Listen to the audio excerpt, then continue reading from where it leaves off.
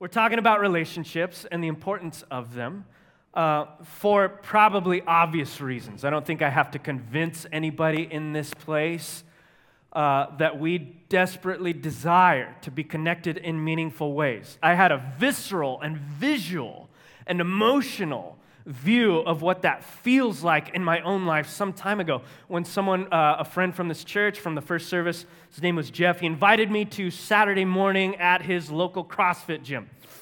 And I went with him to CrossFit on that Saturday morning. For those of you that have no idea what CrossFit is, it's basically a meets in a giant square cube, open space, and is generally known for being communal. Everybody works out together, and for doing a combination of very high-intensity workouts with weight training. And those are often just thrown together into circuits, which you do over and over and over until you are passed out on the ground and they have to wheel you out on a stretcher. So I went with Jeff to CrossFit, and we were just hanging out together, and we rolled up, and he gave me the itinerary, the agenda for the day, or the workout of the day. And I looked at it, and I'm like, this isn't going to be bad at all. I'm going to ace this. This is going to be great. And we started the workout, and it was all pretty simple stuff. Like the first thing was like grabbing a barbell, doing this over and over. I'm like, got this, no problem. I've got this down. And then we moved from that, and we did jumps onto these boxes. I'm like, I could jump all day, no problem. I've got this. And the next thing was like burpees, where you get down on your chest and you push yourself up in this explosive manner. And that's all we did. I did one circuit. I'm like, this is going to be the easiest thing in my life. I'm going to show these guys. Just pastor of the gym right now. I'm just going to be... And then the group leader, his name was Kendall, and he looked like this, turned and as I was going back into the gym, he was like, all right, now we got to do a lap around the block. And my heart sank. Here's why. I hate running. I hate it. I hate it with all the fiber within my being. I'm not the type of person who's in a hurry to get anywhere. I'm chill. Therefore, running has absolutely no use to my life ever, so I don't do it. And so when I got plunged into running around the block, it wasn't within like a few minutes that I just started feeling like these sensations, like fire in my ribs. And then it felt like my shin muscles were peeling off the shins. I'm like, what's happening to me right now? Had no form, I'm tripping around, and everybody around me is just laughing. They're like, ha, ha, ha, we're just running. And we go around the block the first time, and I'm already winded. I'm already winded, and I start to go back into the gym, and Kendall, the group leader, says, oh, we're doing 2. We're going to do 2 laps. And when he said that, not only did my heart sink, but my shoulders begin to droop as well, because I started doing the math, and I was like, 2, 4 times 4, that's 8 laps.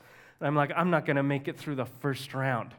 We did that second lap, and everyone's going in front of me. They're starting to get ahead of me, and I'm about ready to quit.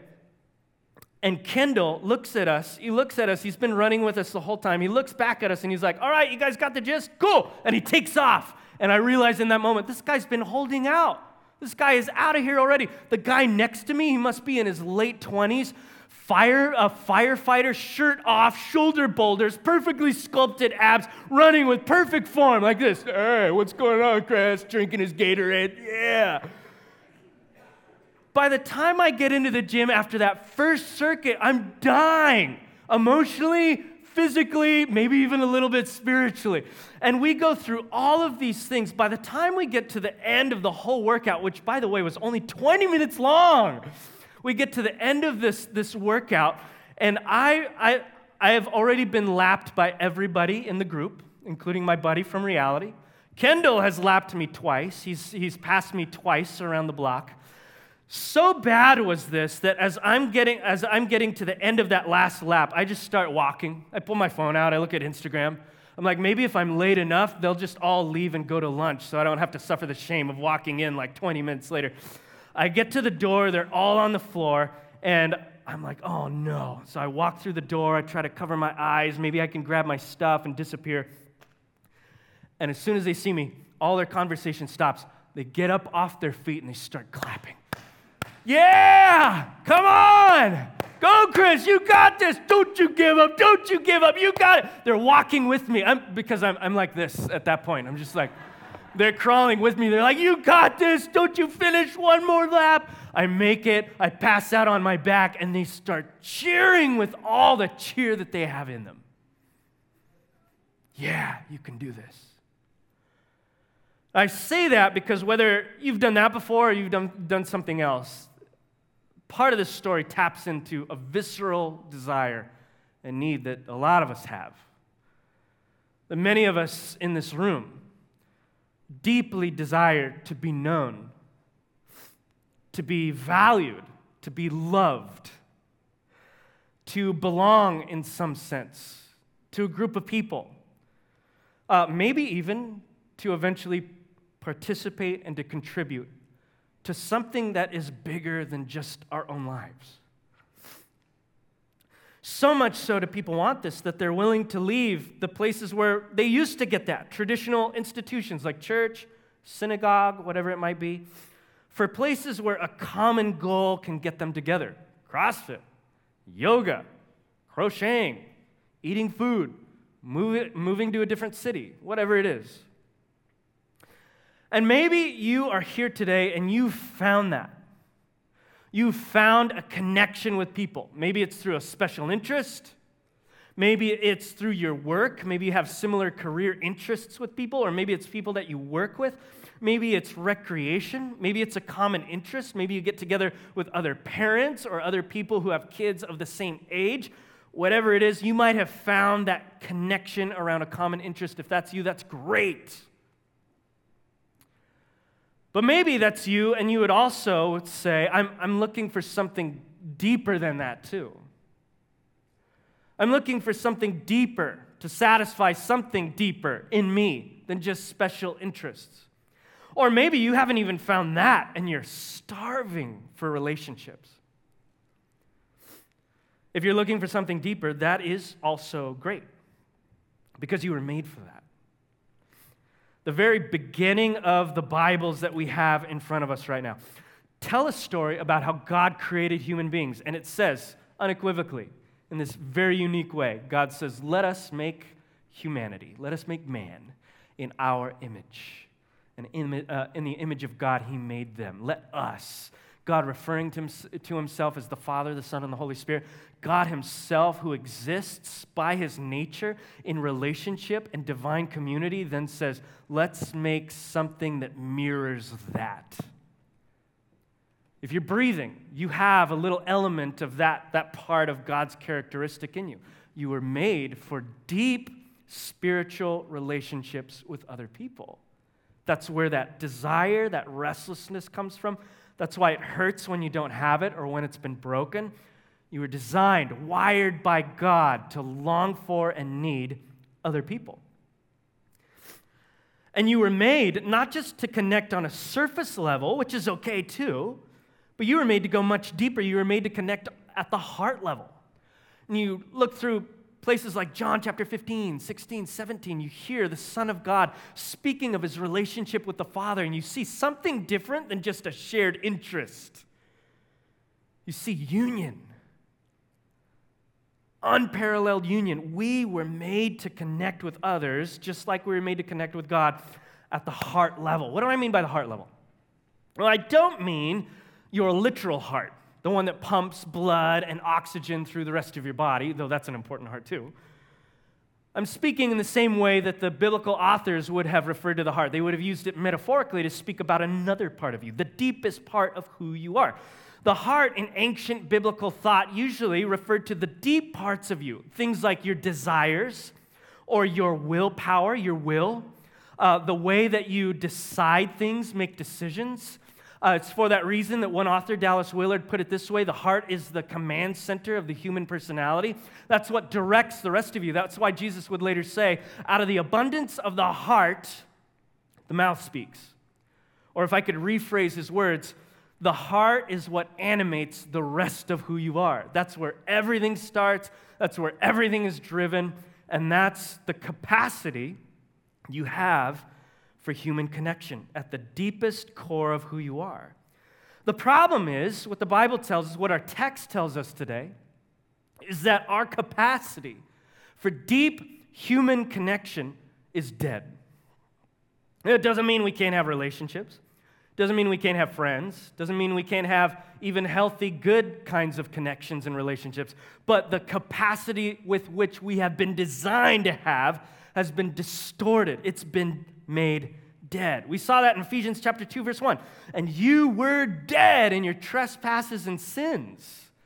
Now, what's Paul saying? Well, he's not saying you're physically dead, because we're all here sitting. He's saying your heart.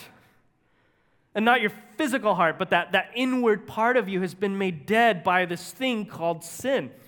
That's why your passions, your desires of the body and mind have been distorted, as he would later go on to say in verse 3.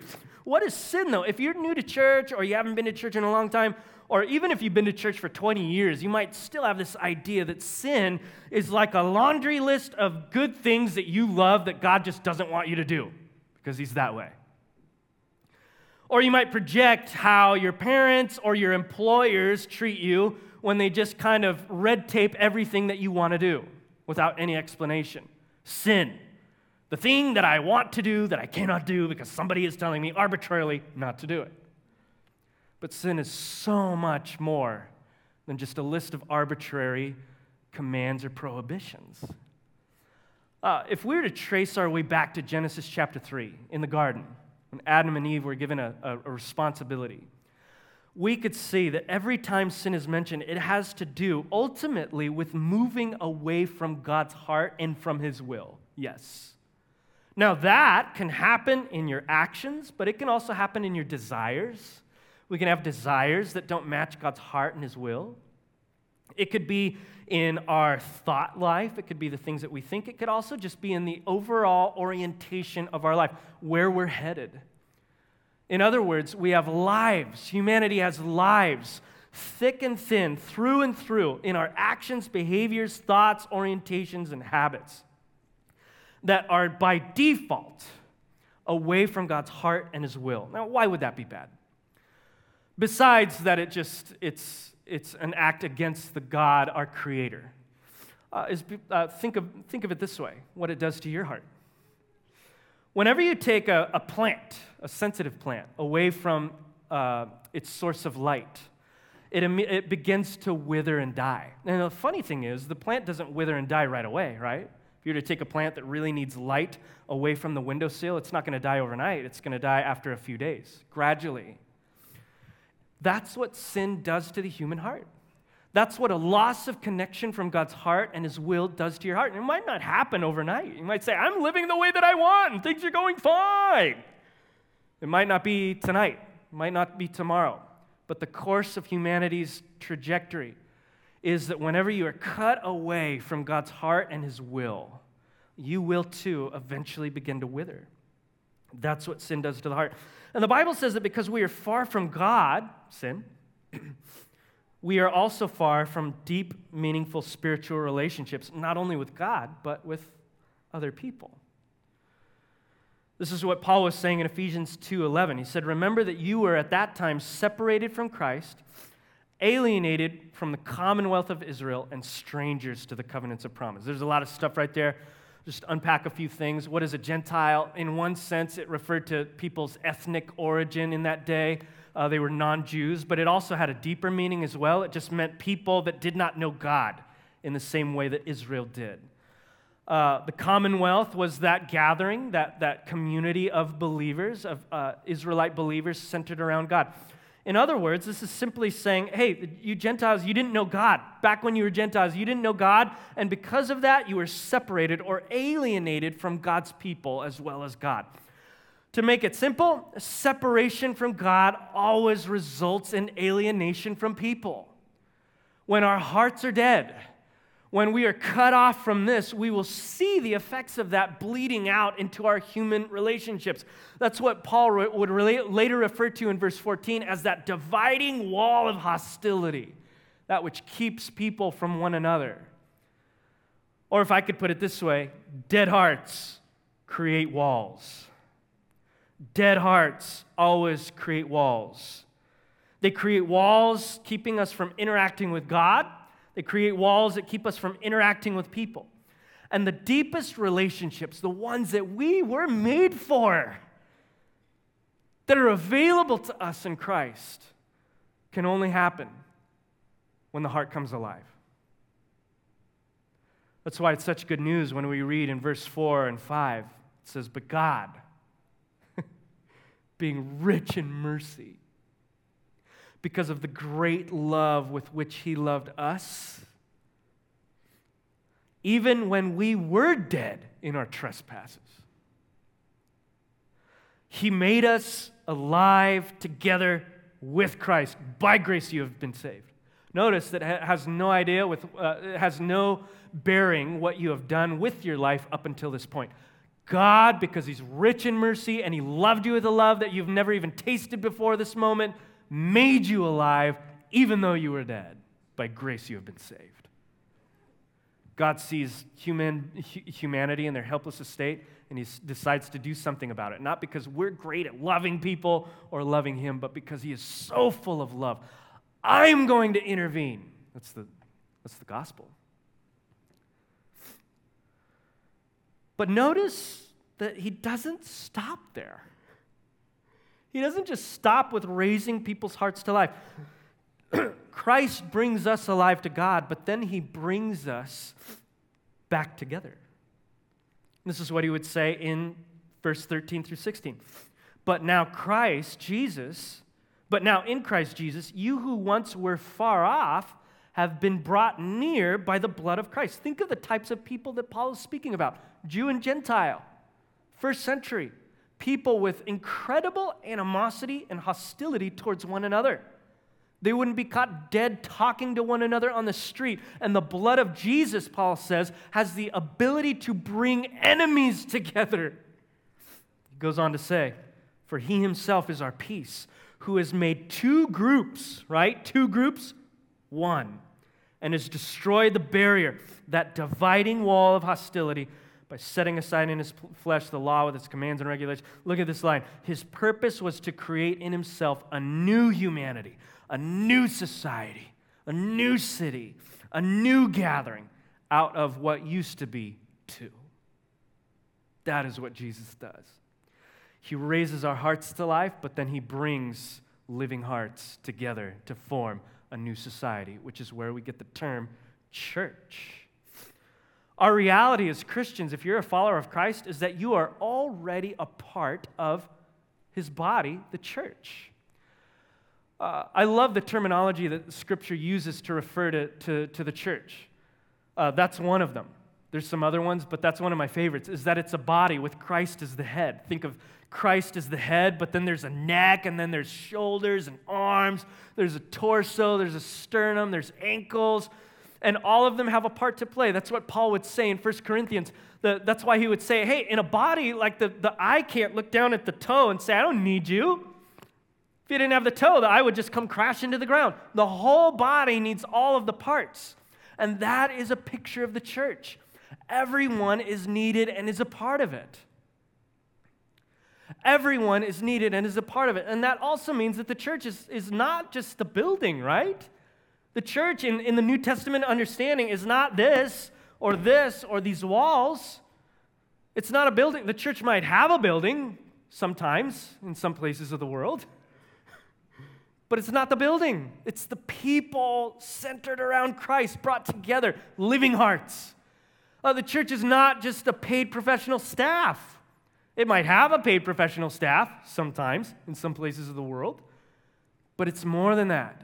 It's people whose hearts have been come alive, who are brought together into a new family, a new society.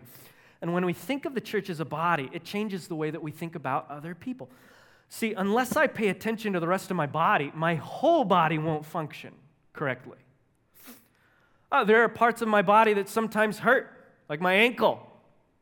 Or I may be hurting a part of my body, holding on to a piece of, hot thing on the stove.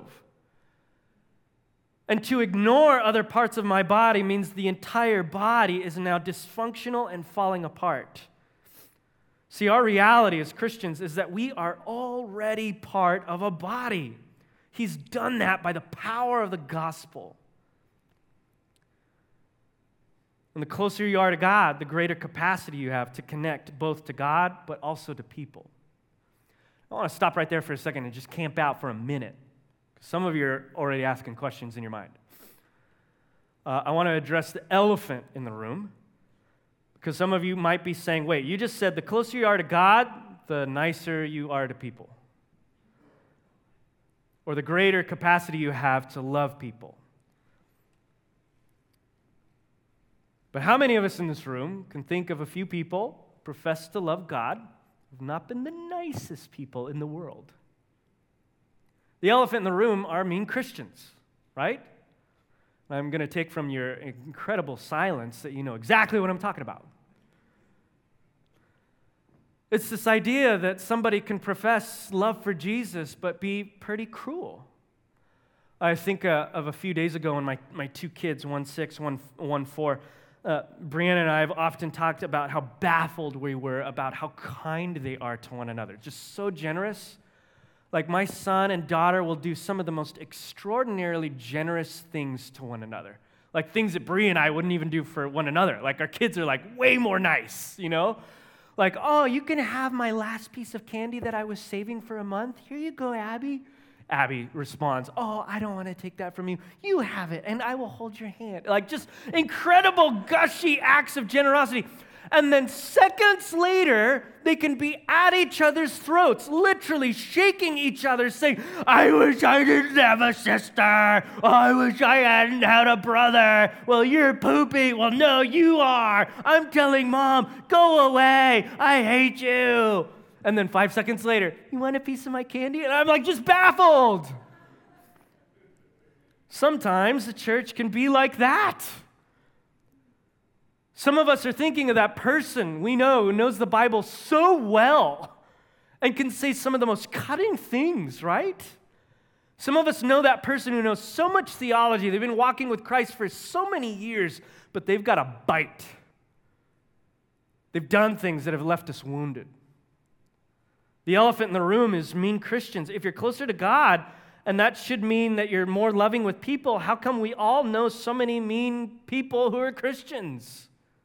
And we do, right? Rhetorical question. Some of the meanest people I have ever met in my life were professing Christians. Some of the biggest pain, betrayal, wounds that I've experienced in my life have been at church.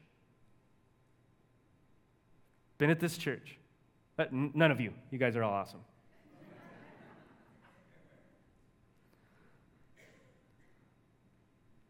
But simultaneously, some of the nicest people I've ever met in my life were also Christians. Some of the people who have most had my back, who have stuck with me through my shame, through my problems, through my setbacks, my blind spots, have been Christians. I have been most formed in my 38 years of life by Christians at this church. How can such a wide spectrum exist? How can you go from saying, I love you, to I don't want a brother anymore? And I would have to say, from what the New Testament seems to teach, that just because you have the heart capacity to do something does not necessarily mean that you are using the fullness of that capacity. Jesus Christ may have changed your heart when you were born again, but it's often up to you to begin to train the rest of your life to match and reorient with that heart. That's why we get so many exhortations, like from Paul in Colossians chapter 3, when he says, if then you have been raised with Christ, life, heart to life, if you've been raised with Christ, he'll go on to say, then put to death, therefore, that which is earthly in you. He's assuming we go into our new lives and new relationships with a lot of death, a lot of dead skin cells, if I could put it that way. And he tells us, you must now enter into this process of tearing that old stuff away. And in exchange for that, later in Colossians chapter 3, he would say, put on, therefore, chosen and beloved of God, compassionate hearts, humility, meekness, kindness. Do you hear what he's saying? hey, you're starting a new journey, but this is the beginning, not the end. Now you're going to enter into a lifelong journey where you're tearing off old patterns and you're putting on new ones. Go get them. You can do it. One more lap. We bring into our new relationships, everyone in this room brings into new relationships, into their church, into their new church, into their marriages, into their friendships, into their co-working connections, all sorts of old junk and baggage. And the longer you've lived, the more you got. We bring our greed. We bring our habitual self-preservation. We bring our selfishness. We bring our subtle tendencies like passive aggression. We bring our natural ability and desire to create factions and to wall off other people. We bring our longing for power and control, our tendency to manipulate. We bring our racism. We bring our patterns that we have developed from years and decades of living in our families of origins that we have learned from. We bring our blind spots. We bring our lack of social skill. We bring the habits that we have developed over years of not walking with Christ. Those do not disappear overnight just because you got born again, and they do not disappear because you heard a 35-minute sermon from me. Sermons, I hope, will inspire you to move, but Monday comes, and the habits are still there. And so Paul tells us, now you enter into a life where you are habitually tearing those things off and adopting new ones over and over and over again. We've got a word for that. You know what it's called? It's called a rhythm. Need new rhythms. In other words, we have to grab hold of that which has already been made available to us. Christ says, because of my death and resurrection, I've not only transformed your heart and life, but now you are a part of that thing that your heart has been craving since eternity. Deep spiritual relationship, but it's going to be messy. It's not going to be Disneyland. Going to run into everybody's walls because we're all putting them up. And your task now is by the power of the Holy Spirit within you to begin dismantling those walls brick by brick as you apologize in the process. What enables us to come together is the gospel. That's our reality. But what cultivates our life together are those practices that we live out. And you can see this because when those first Christians in the New Testament got saved, and Jesus, after he rose and ascended, we see them doing some things over and over.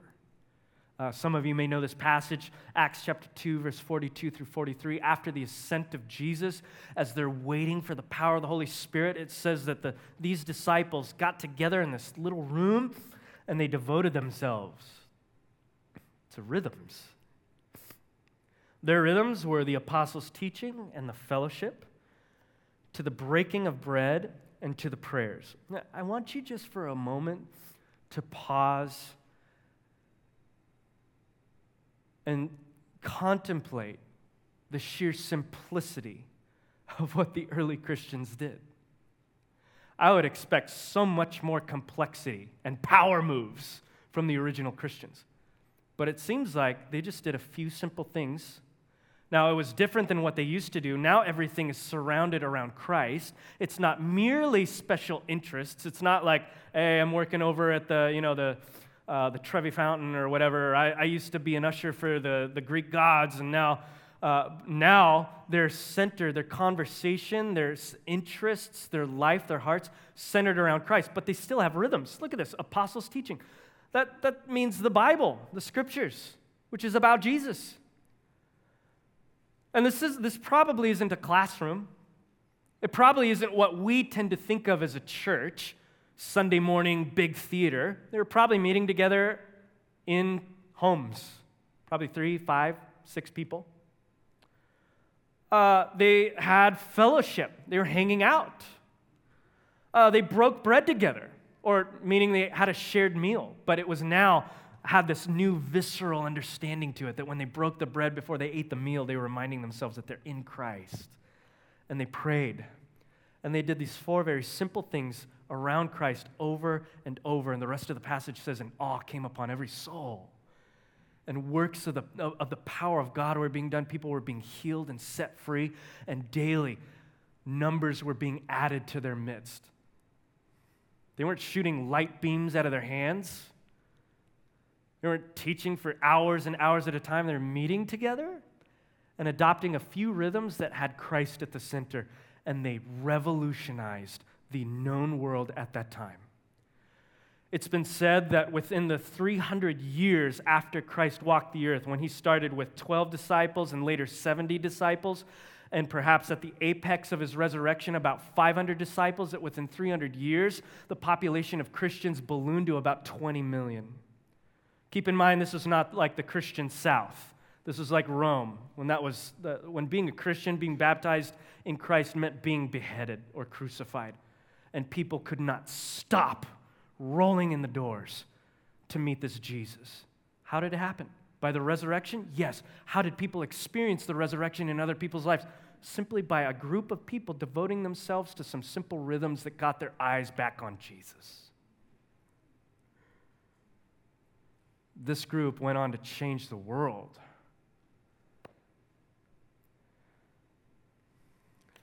Perhaps you're sitting here deeply desiring something like that. Maybe you got your crochet club or your book club and you're like, this is great, but my soul, my heart needs more than this. I need somebody who will be at the end of the finish line, who will be waiting there going, come on! I need somebody who will pour into my life. I need somebody who I can speak about the dark corners of my heart to, who will not judge or condemn me, but who will wrap their arms around me and preach Jesus and his love to me. I need something deeper than what I have been experiencing up until this point. If that's you, understand today by the power and authority of God's word that is available to you already, because the gospel is the good news that his kingdom has broken into your world right now. All that is needed for you is by faith to grab a hold of what's been available to you, and perhaps to adopt rhythms that will keep your eyes centered on what is yours. For the early apostles, it was the teaching, it was the scriptures, it was hanging out, it was breaking bread, eating together, and it was prayers, a model of rhythms that has helped thousands of people for hundreds of years. Maybe that's what you need today. Whatever you need, I think the relational rhythms that we need to create today is going to look differently depending on where you are at today. And here's 3 things I want to point out. 3 places that some of you may be at today before we close. 1, some of you may need to step out. I say that because some of you don't have meaningful relationship. You don't have that type of person in your life. There's an absence there. You might come to church, but church feels like to you lonely because you're surrounded by hundreds of people, and yet you know nobody, and nobody knows you. You're isolated, you're lonely. And perhaps God is calling you to step out and to try something. And that might be something as simple as joining a home group. It might be joining a class. What are they teaching? Who cares? There's people there that want Jesus. For some of you, it might just be serving on a team on a Sunday, just to be around people that are going in the same direction. Or it might be something completely different. And this might be an act of faith for you. It might really be stepping out, because some of you have been hurt by people just like that. Mean Christians. Less mature Christians, I should say. And maybe you're apprehensive about stepping out into anything. But the things that we want often require acts of faith and risk. And in this case, it requires vulnerability, knowing that we might get hurt in the process, but the end goal is going to be worth it. Because for every immature Christian out there who steps on our toes, there will be a few others who are waiting there at the end of the finish line saying, come on. Some of you just need to step out and risk a little bit by faith. Others need to look up. I say that because some of you For some of us, relationships might be selfish. We have relationships, some of us. We have meaningful friendships, but they're ours. And they're there to give us what we need, and community is there for what it can do for us. And perhaps God is telling you right now or wanting to whisper into your ears, you have as much as you need. You have been richly blessed, but you're looking down like this, and I need you just for a moment to look up and to pour out what I have poured into your life. That could be as simple as learning to spot people in the room before you come to church who are sitting by themselves, who might have a smile on their face, or who might be distracting themselves by looking at their phone, but whose hearts are falling apart, and who knows what a kind word or a question from you could do for their lives. I do. I hear those stories all the time. A fraction of you are here because of people who have asked you a well-placed question. For some of you, it might be in your group or at work or in another relationship that you are a part of. Everything at this point exists for you, but maybe God is saying, hey, look up. I've given you a lot so that you can be a blessing. You may find tremendous reward in that. For others, lastly, it might be to press in.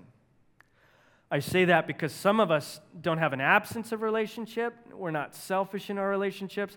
We have difficulty in our relationships. For some of you, you might be married to a non-believer who's just not into the things that you're into. You want all of these things that I'm talking about, but the other person involved isn't on the same page. It might not be it might not be marriage. It might be people at work that mock you, laugh at you, don't take you seriously, and you're just longing. You would just love nothing more than just to get together with people and to talk about Jesus. It could be a number of different things. It might be that you're hurt by less mature believers in your life, and you feel like you are thirsting for something, but nobody else is with you. Could it be that God is wanting to work not on everybody else in your life, but specifically on you? That perhaps God is working on you, and maybe the best thing that you can bring to any relationship in your life is to bring a transformed self. Perhaps God is whispering to some of you, hey, don't worry about these things or these people or this situation. I want you to press in with me. I'm going to ask Aaron, Lucas, and Gabrielle to come out here as we sing together and to respond in some of these ways. For some of you, you might have never just been born again. Maybe you would hear this and you're like, I don't think my heart is alive, or I'm not sure.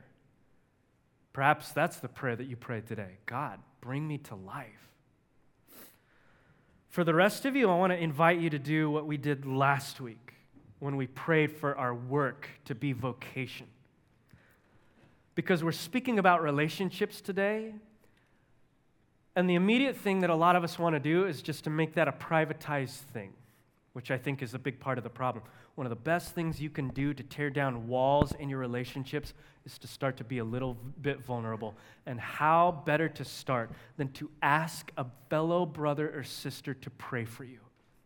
And after last week, after hearing testimonies of people's work being changed, breakthroughs coming, almost borderline miracles happening in people's lives because they were prayed for, I kind of want to do it again. So as we worship today, we're going to have people in all four corners of the area. They've got lanyards on. In fact, if you're on the prayer team, could you just stand up and go to your stations right now? Look for the lanyard and people looking straight at you.